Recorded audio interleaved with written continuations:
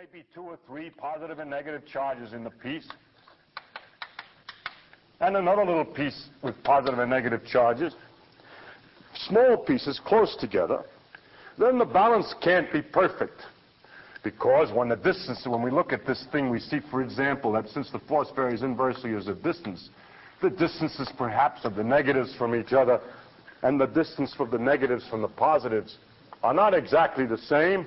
And although the whole thing is neutral in the sense that it has the same number of positives and negatives, the real forces don't actually perfectly balance out, and the imbalance becomes more as the things get closer and closer together. To take a simple example, if we had one object that looked like this, which is neutral, and then from something far away there's no force. But if we have another object very close that looks like this, then this repulsion here is much stronger than this attraction because the distance is less, and these two objects would repel each other and so forth. This is the origin of the forces between the atoms. The chemical forces, it turns out, the things that hold the atoms together, the things that hold materials together, and the chemical forces, it turns out, are all electrical forces due to in a region in which the balance is not so perfect. We might ask some questions. They are intimate enough, and if this force is so terrific, why don't they just get on top of each other? Why don't the negative we know, of course, that the atoms are made with positive charges in the center in the nucleus, protons in the nucleus, and electrons outside. And the problem is, after explaining so clearly why it's such an intimate mixture, the question is, why isn't it still more intimate? And the answer to that has to do with the uncertainty principle. If we try to confine our electrons in a region that's closer to the proton, then by the uncertainty principle we must allow for some mean square momentum, which increases as you try to confine into a smaller space. And so the kinetic energy in the quantum mechanical effect is what keeps the electrical attraction from going any further. So they're as tight as they can get according to the laws of quantum principle of uncertainty.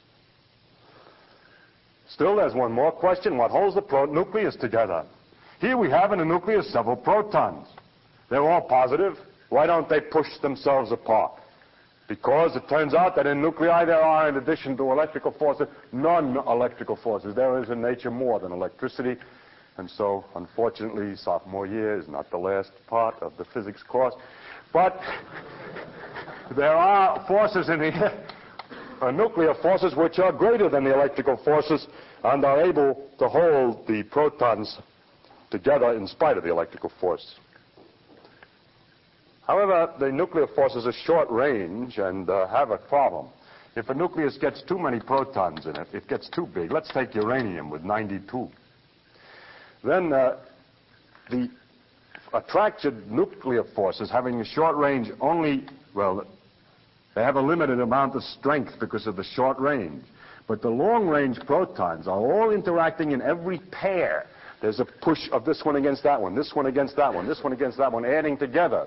So that if I have, for example, 100 protons here, I have 100 times 50 pairs of pushing, 5,000 pairs. And the more protons you put in, the stronger is the electrical repulsion. Until, in the case of the uranium, the thing is so delicately balanced, it's almost ready to blow up from electrical force. And if it's just tapped lightly with an external neutron, then it falls apart, and the two pieces fly into two pieces. The thing breaks into two pieces with less positive charge, and which fly apart by electrical repulsion. And the energy which is liberated is, of course, the energy of the atomic bomb. It is usually called nuclear energy, but as a matter of fact, it's only electrostatic energy. As a matter of fact, careful thought of this subject for this lecture has convinced me that the nuclear forces are working against this disruption, right? And so it's the exact opposite. Nuclear energy is a minus contribution to this sum, and the electrical energy is what it really is, which overpowers the nuclear attractive energies, negative energies, and that we are really releasing electrical energy, but less than we would have if it weren't for the nuclear forces. So that's what the atomic bomb is based on, electrical energy. Finally, we might ask, what holds a negative charged electron together? Well, you could say if the electron is all of one kind, it should blow itself apart. That one piece of the electron should push against the other piece. You say, yeah, but does the electron have pieces? Maybe the electron is just a point and that the real laws of force are between different charges and the electron cannot act on itself. It turns out that this problem has never been resolved, and we will entertain ourselves by discussing it later in the course. The question of what holds an electron together or how to get rid of that kind of question has produced untold difficulties for the theory of electrodynamics, which have never been solved, but nevertheless can be discussed. Now, as you see, it is the combination of electrical force and quantum mechanical laws which makes the properties of matter. And the properties of matter are very complicated. And when we first study the electrical laws, we have to keep hard things from easy things. And so the first thing to do is to realize that we must discuss first the electrical laws without getting confounded by the behavior of matter when we're studying the electrical laws. You see, for instance, matter has many different properties and many different kinds of electrical properties. There are pieces of matter in which the electrons are free, or practically free, to move from one place to the other. Those are electrical conductors, metals, for example. There are other kinds of matter in which the electrons are stuck very much on an atom. And when you try to pull it electrically with electric force, why, it doesn't go away from the atom, it just displaces slightly. It gives a little bit, but it doesn't move away. Those are insulators.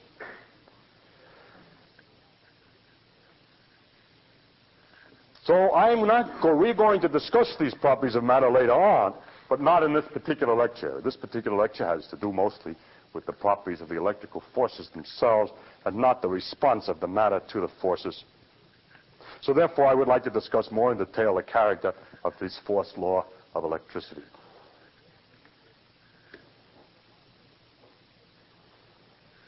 In the first place, I said that the force was inversely as a square of the distance. This is called Coulomb's law. But in more detail, it's not precisely so when things are moving. The forces depend upon the velocities in a complicated way, and this velocity dependence produces other effects which we call magnetism, as we'll see in a moment. But there are certain principles which are generally true about the force. By generally, I don't mean more or less usually true, like people usually mean when they say, what people generally mean when they say generally, but rather in complete generality, the exact opposite. It's always true. That the force on a charge can be represented this way. It depends upon the position of the charge through one vector E, and also on the velocity of the charge. Not the charge. Here's a charge here. The force that's on this charge, if you have a lot of other charges around moving any which way and doing whatever you want, depends upon the position of this charge only, and on the velocity of this charge only, and in the charge. So the force is given by giving a term which depends upon the position. E is a function of the position x, y, z, and also the time. And if I put some other charge there or move here, the force would be given by the same E. Wait a minute, now we have to be sure of something. That is, supposing that all the rest of the things in the world don't change their motions or don't change their positions. If I move a different charge here, of course, this charge produces forces on this, and depending on the properties of matter, they respond in a different way, and so the situation of these charges would be different. But the way we have to make the analysis is this. Suppose certain particular positions and motions of these other charges, what is the force on this one? And when we consider taking this away and moving it in and so on, we are not considering, for this purpose, the effects that this has on these, but we're supposing that the motions of these are kept the same in each example.